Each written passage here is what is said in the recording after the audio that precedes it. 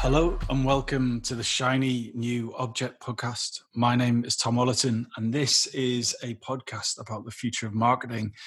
Every week I have the pleasure and the privilege to interview one of the leaders of this industry, and this week is no different. I'm on a Zoom call with Lizzie Widhelm. Oh my God, we even practiced that and I even got it wrong. Lizzie Widhelm, you say it as it's written, who is the SVP of Ad Innovation at Pandora.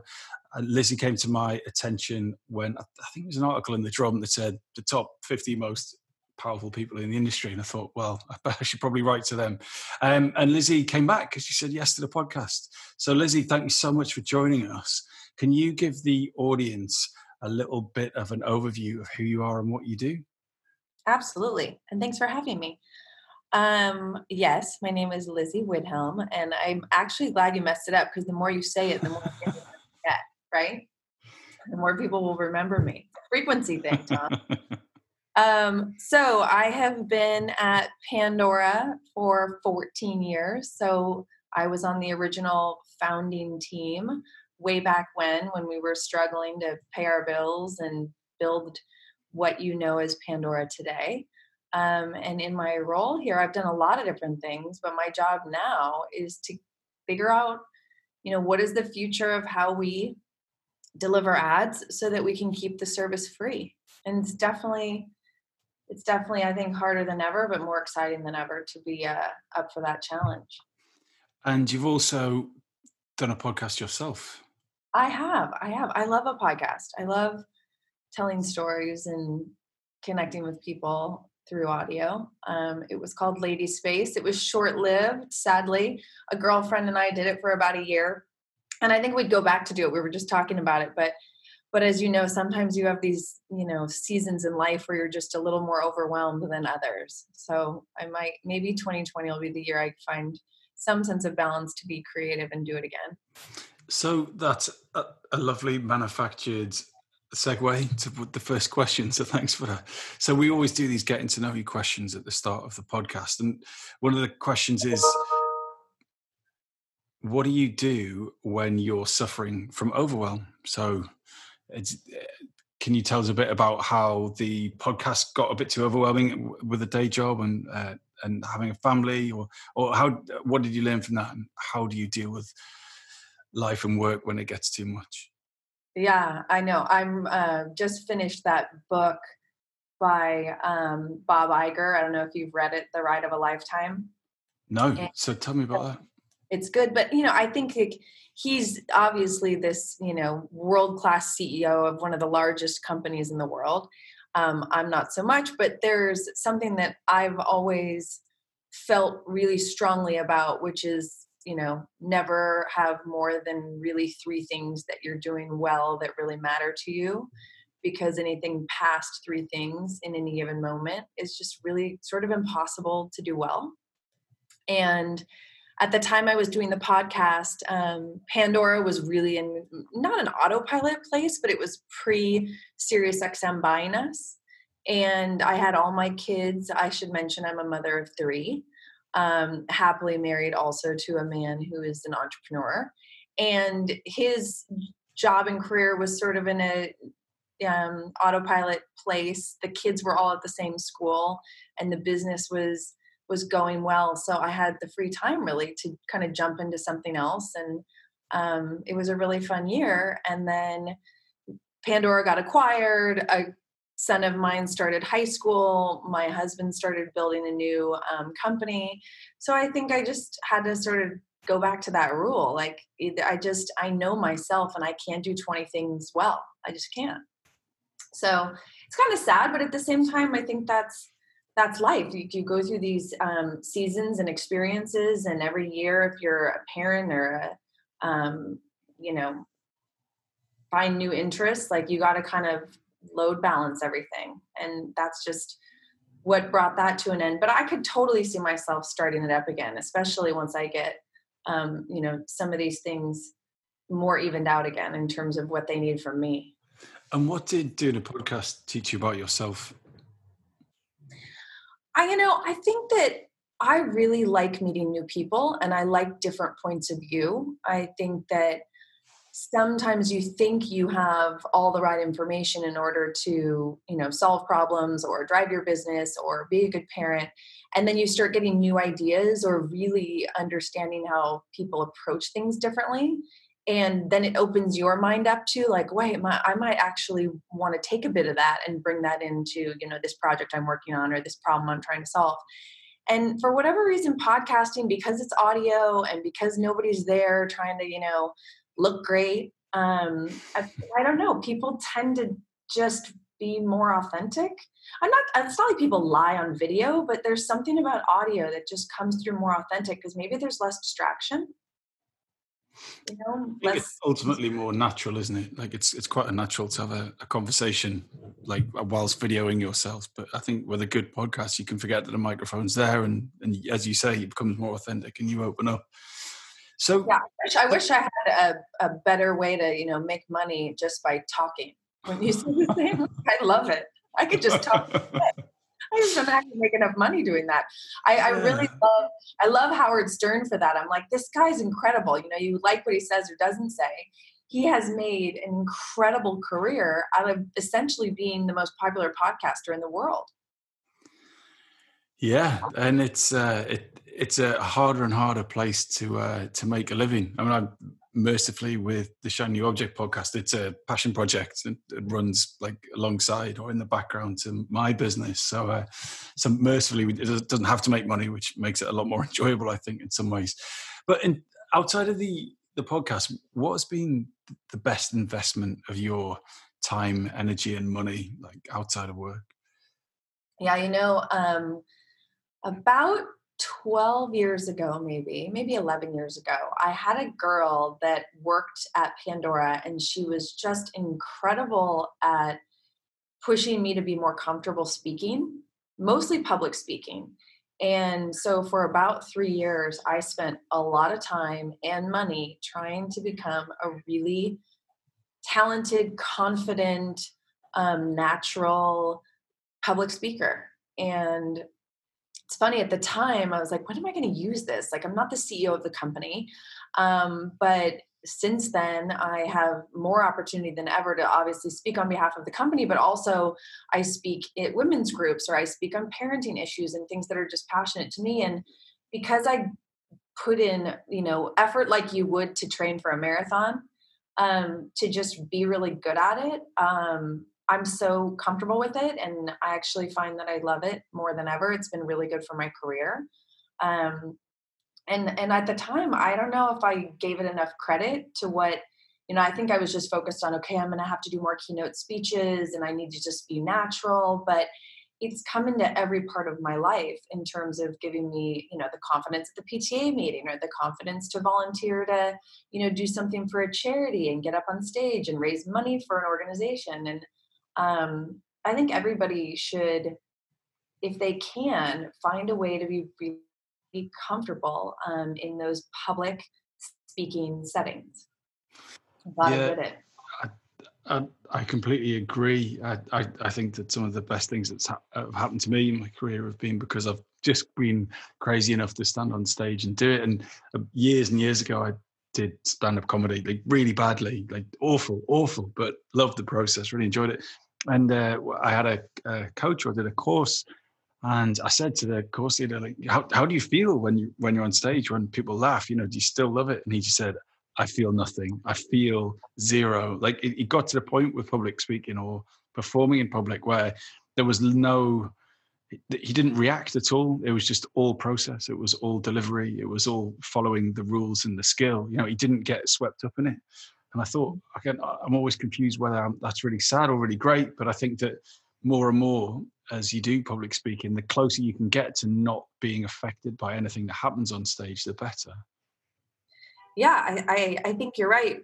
And if you can take some of the emotion out of it, which sounds sad, but if you can, then you're pretty effective at getting your message across. And there's so many tricks to public speaking to be, when you think about marketing, like you're up there to tell a story. And then a lot of people get up in front of audiences and forget that we just want to hear stories. That's kind of how we're hardwired. So it's not even just like get up and don't run around the stage looking like you're a caged tiger and, enunciate, like that's all the basics. But, connecting and being, getting the audience to want to root for you and telling stories that they're going to remember, and all of the kind of the science behind that one to many in physical real life, especially if you're public speaking, in a big room. There's a lot of art and science to it. It's actually pretty fascinating. So what other new beliefs and behaviors have you picked up in the last few years that have had a huge impact on your work? You asked earlier, like, how do I deal with stress or when there's sort of too much to get done? And I don't know, I'm not old. I'm over 40, but I think it's not old, but it kind of feels old on the backside of maybe what my first career is. I'm trying to think what my second career is going to be, that whole second life concept. But I really feel like one of the key things I do now is this thing where I tell myself, if I can't get through a problem, or I just can't quite feel like I'm getting the flow I want from a challenge or a piece of work that I'm leaning into, I just walk away and let things marinate. Like, so much of me solving things or coming up with the right answer tends to happen when I'm not over processing everything. You know what I mean? Yeah. I had this conversation with Nathan McDonald, who's one of the founders of We Are Social, the business they used to work for. And I said, look, how do you run a business and be a dad? Like, how do you do it? And he just said, you've got to let your subconscious do most of the work for you.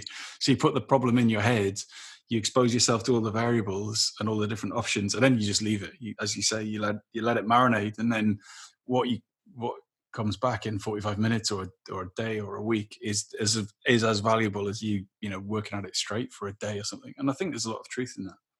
Yeah, I couldn't agree with him more. And when you give yourself permission to let your mind, your body, I mean, you have this entity that you've built up over years and years, 40, for me, 4 decades of lessons, both learned and bought. And what I mean by a bought lesson is like you make a huge mistake and you pay for it dearly, right?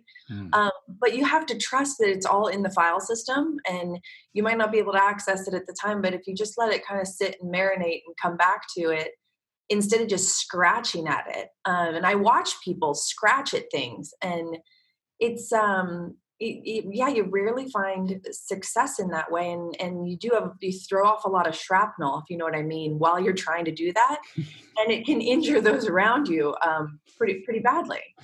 So before we move on to your shiny new object, we mentioned when we were chatting before that you're a big fan of a fuck up. You sound excited about answering that question, so I'm really keen if you could share with the audience a couple of mistakes that you've made, or one big one that you've made that you are ultimately so glad you did make because it's made you a better person. Yeah. Oh, I love a fuck up. It goes back to what I was saying around buying lessons. I talk to my kids about this all the time. Like, you will buy so many lessons in your life where you screw something up and you have to pay for it, but never buy a lesson twice. That's like, the definition of just being stupid in my mind. But yeah, so I would say my first part, excuse me, I'm getting over being sick, sorry. But the first part of my career, I was so focused on being right, like being the one with the right answer in the room, and everybody else was wrong. And look at me, I'm so special, and I get the award and the gold star. And I had a manager who pulled me aside, this is maybe 10 years ago, and said, you know what, like, it might work for a spelling bee, but at the end of the day, you want to grow businesses and you want people to want to work with you and for you. It's about consensus. It's not about being right. It's about helping others to understand why you believe you have the right answer and being open to listening to them when maybe in some circumstances you don't, although he did tell me that, yes, I'm usually right. But that it's important to bring people along with you. And I think I, scorched the earth so many times with my I have to be right attitude, which is a young, when you're smart and you're young and you come out of school and you're at the top of your class, or, everything's going well for you and you're an individual contributor, it can work really well. But then you move up into middle manager, or you need to work in a team and you need to get people to collaborate with you. And it's not a good look. It's just not a good look anymore. It's really more important for the project to win and for the group to feel like they succeeded. And I think there's very few CEOs, really successful CEOs, that you look at them and say, oh my God, it's all about them and they're the smartest person. It just doesn't work. I mean, politics, sadly, is a little bit of a different story these days, but I'm glad I learned that lesson. I think it's contributed to me being a much better leader, for sure. So your shiny new object is identity monetization. So can you explain to the audience what that is and why you're excited about it? Yeah, I think, and taking a step back, identity is a very straightforward word, but a pretty big word in today's environment. So many, I'm just coming off of CES, so it's timely in that a lot of people are talking about privacy, right? You've got all of the United States, individual states here working on privacy regulation. You guys in Europe have had GDPR for over a year. Are you a year into it? Yeah, a lot more than that, yeah. And I think, there's all this conversation around panic that, listeners or users or consumers, don't want you to sell their data and don't want you to be in control of, who they are and what data you have on them. And I believe that there's a future where it's maybe exactly the opposite. It's going to take some work, but my theory is, and this is, again, I think about everything from a personal standpoint and then from a global or, large group standpoint, but I believe that my identity is actually something I'm pretty proud of. I find that those people that know me well, I tend to get better feedback from, right? So if you take a business, for example, like Starbucks knows me really well. I love the relationship I have with Starbucks. When I go in there, they know who I am. They know what I want. Yes, part of it's because I've ordered, but they can anticipate, and the app anticipates what I want. You can see a future where I probably just walk into Starbucks and what I want is ready. But,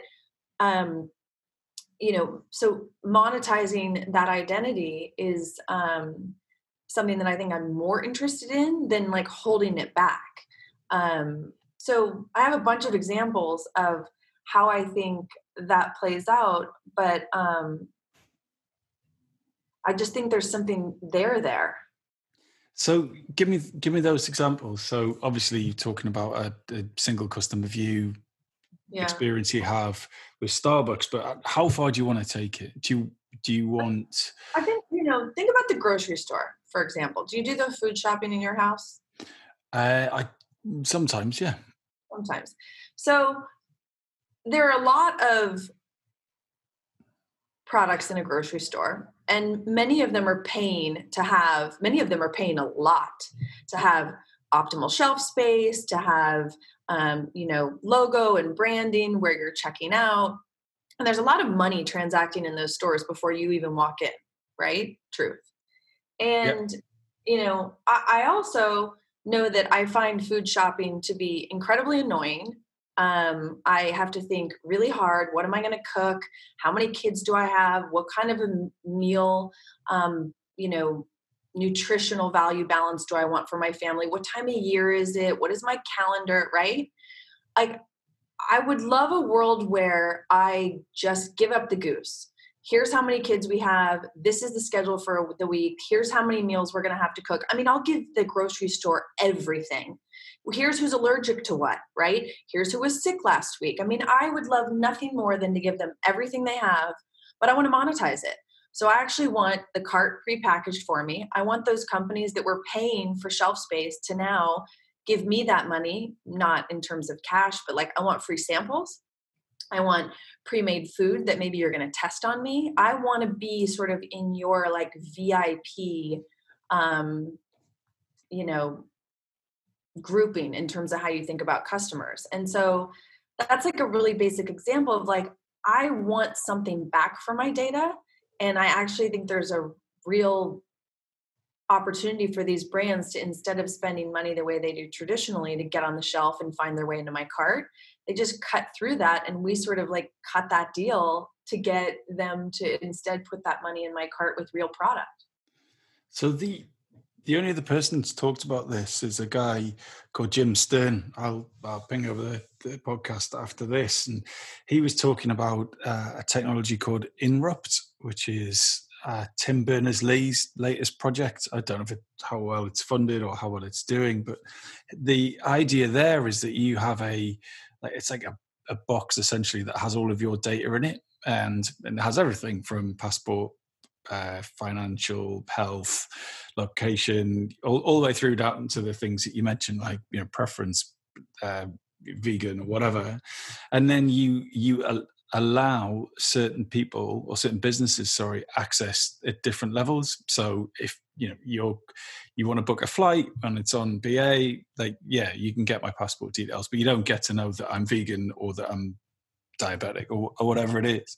And so the idea is that you would then consumers would do deals with brands basically instead of as you say, shops. So collectively all the people that want a certain thing can do a deal with a brand, and then everyone gets sent that thing. And I think that could be really interesting for things like packaging, because as you say, you pay for expensive shelf space, you pay for really fancy packaging, so your packaging leaps out off the shelf, and ultimately that thing just goes in the bin. And in a circular economy world or whatever you want to call it, that's not sustainable. Like I got sent a bag of oranges the other day, and so they were in a net, but then also there was a label on the net with pictures of oranges in color saying that it was oranges. And I just thought, are you kidding me? Really? We haven't solved this yet, that we still can't sell 6 oranges without having a picture of oranges on a clear bag of oranges. Sorry, I've gone on a bit of a rant about fruit there. I know, but the model's not going to sustain. There are so many businesses that need customers, right? Whether it's the travel, the orange, you name it, right? Everybody's spending billions and billions of dollars to convince me and you to buy things. And I would venture to guess that 80% of what hits me, identity, Lizzie, Widhelm, female, California, mama 3, fill in the blank. I would venture to tell you, I think 80% of it is a wasted dollar on me. It doesn't match my identity at all. I'm not interested. I'm never going to buy. And then the things that I really want, the 20% that really are in my consideration set, are then watered down when I get them. So we're not having the type of relationship that we should have with, myself and that brand, right? And so I just think that the only way to solve that is we as the consumer have to be really upfront about, to your point, I like the idea of the company you were talking about, getting all of our preferences, future plans, like I want to go to Scotland in the summer. Why doesn't everyone start bidding back to me on what I should be doing there? And especially do it based on my preferences, knowing that, I prefer XYZ in a hotel. So the guys that don't have Wi-Fi don't market to me. That's like a silly example, but you get what I'm saying, because they're just going to waste their time. So it's kind of like purifying the connections so that more money can actually be spent on the connection that matters. And then I actually get a better relationship than the watered down one I'm getting right now. And then the 80% that I just don't frankly give a shit about, like, go away, find your customer somewhere else, because it's not me. So how do you think this is going to play out? So we've had GDPR, and as you mentioned, all the different states coming up with their own version of that. And then we potentially moving towards an internet where you won't be able to track and retarget. And I know obviously Google's announcement about cookies last week was a huge step towards that. And do you think we'll get to a point where we're like, hold on a minute, we need to, as a society, we're happy now to give up some of our data now that we've seen a comparison? Are we gonna think before and after GDPR and think, oh, well, wasn't the internet so great? How is it going to play out? What are the steps that you think need to happen in order for for you and I and whoever else wants to be kind of data open, if you like, Yeah. to make that happen. Because I know that obviously the brands and the suppliers and the retailers, they would kill for more data. Like, we work in that space, right? But what needs to happen I think, culturally to get to that point?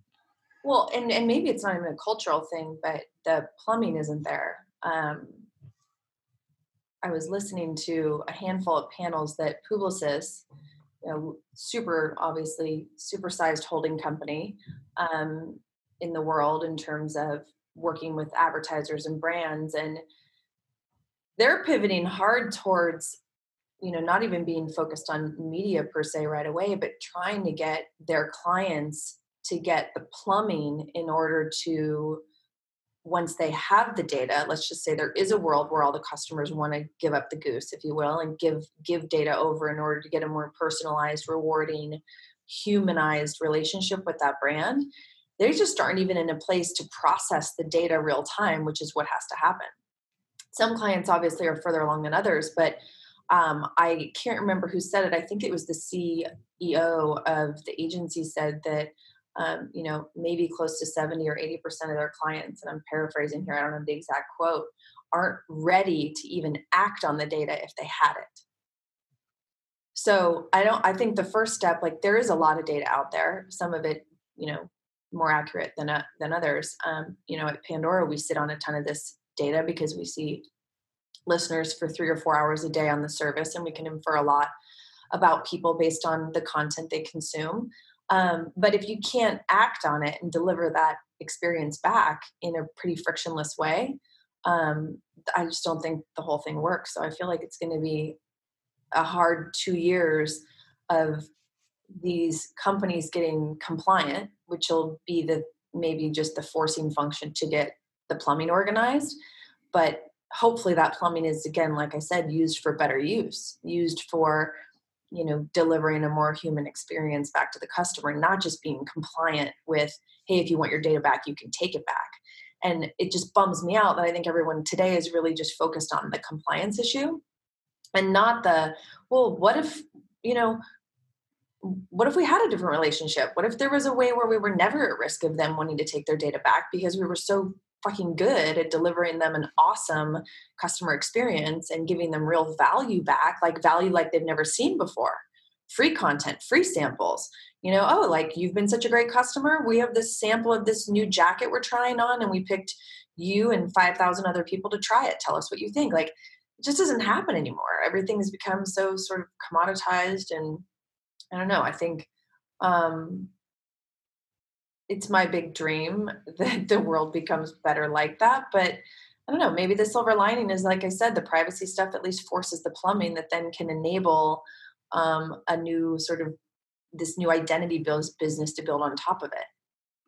Yeah, I share your dream, and I think that it would be great if it happened, but I'm so skeptical because if I use a service like Google Maps, for example, and I start typing in, I don't know, like the first 3 or 4 letters of a business, and it gives me the initial search results, shows that we're in like India or Canada or somewhere, and you're like, come on, man, exactly where I am. You have full access to, like, the best at it, right, Tom?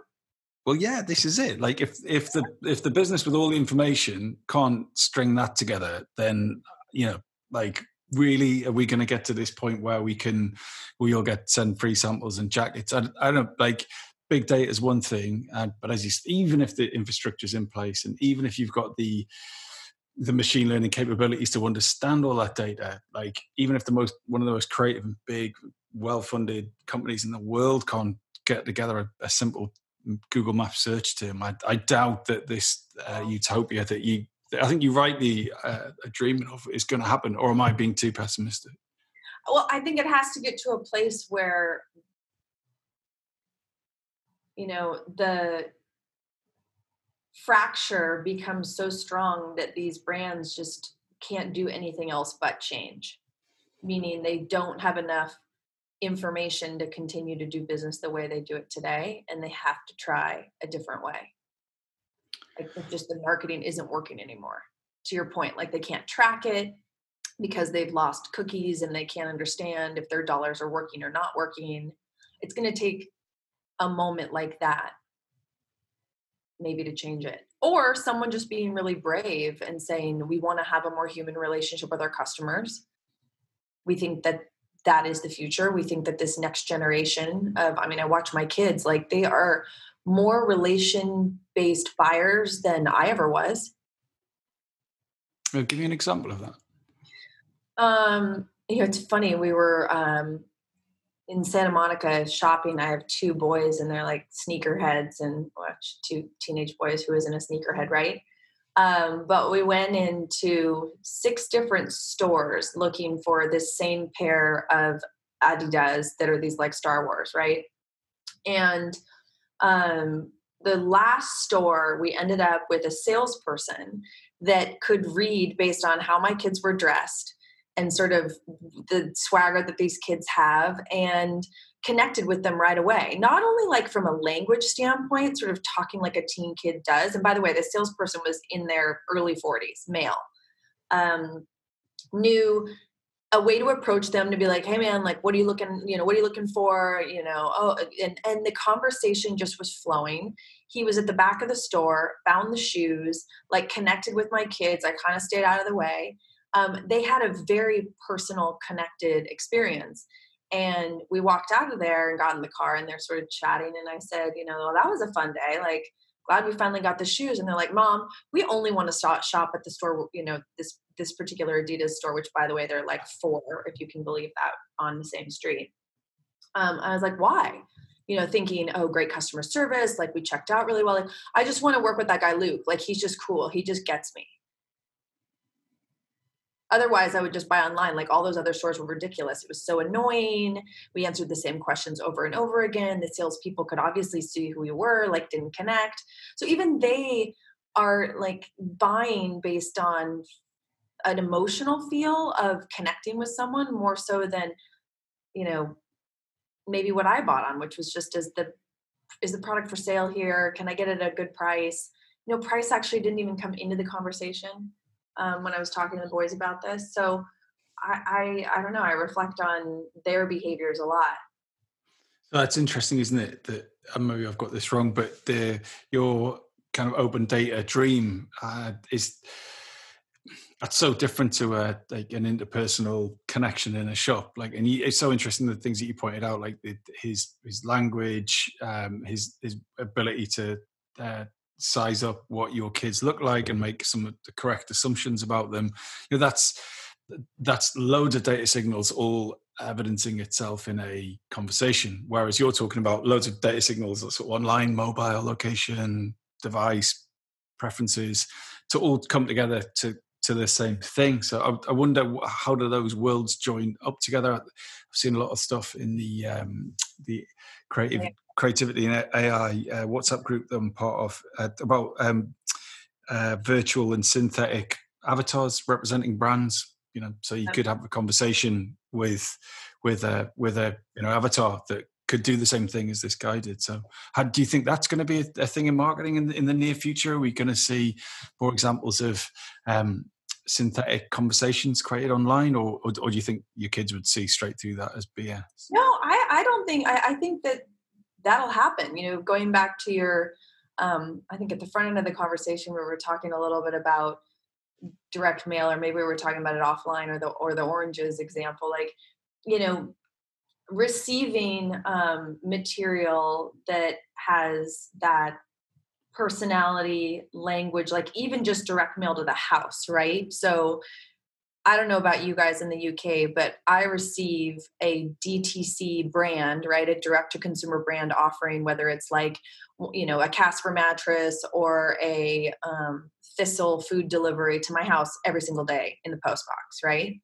And none of it's customized. None of it's personalized to the fact that we have 3 kids. None of it understands our likes or dislikes around food. But if it did, I actually think, again, we're having a human connection, even though it's, via direct mail.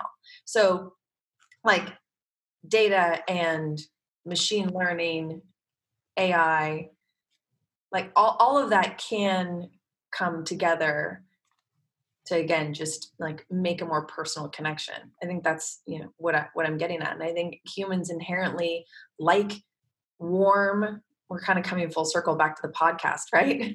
Warm, authentic conversations. Like it's how we've evolved. Like it's from the beginning of humankind. We like to connect with other humans. And the more that a brand can feel human, and yes, it has to have the data. And yes, what feels human is when there's a give and take and not just me feeling like I'm a consumer of said brand, but let this consumer knows me and is coming forth with, a better offering, a better relationship because of it. I think we can't not get there. Maybe we don't get to utopia where everybody, is ready for the Lizzie Widhelm profile when it hits them or identity, but it has to get better.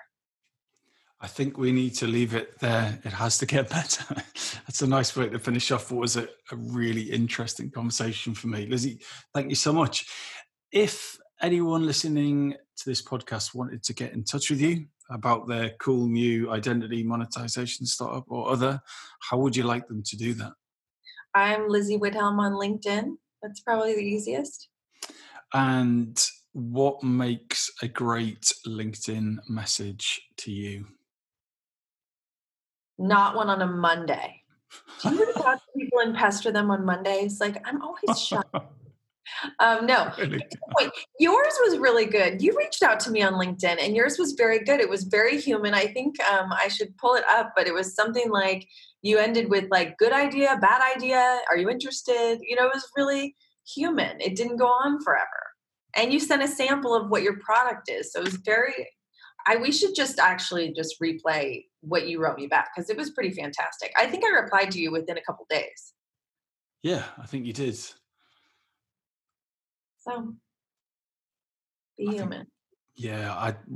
This makes me feel uncomfortable broadcasting my LinkedIn messages, but I have edit rights, I guess, ultimately. But let's see, what did I say? We'll just leave it with, I could tell you were cool. You were a good guy. You had a great personality and a sense of humor in probably the 75 words you wrote.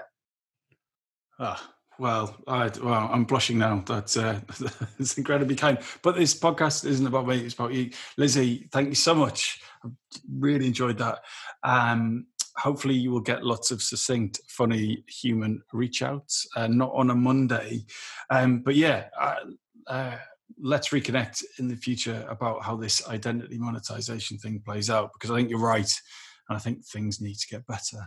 Thank you so much. I have big ideas for how I'm going to do it at Pandora, so I can't tell you now, but we've got some plans. Wow. Okay. I will watch this space. Lizzie, thank you so much. Take care, Tom.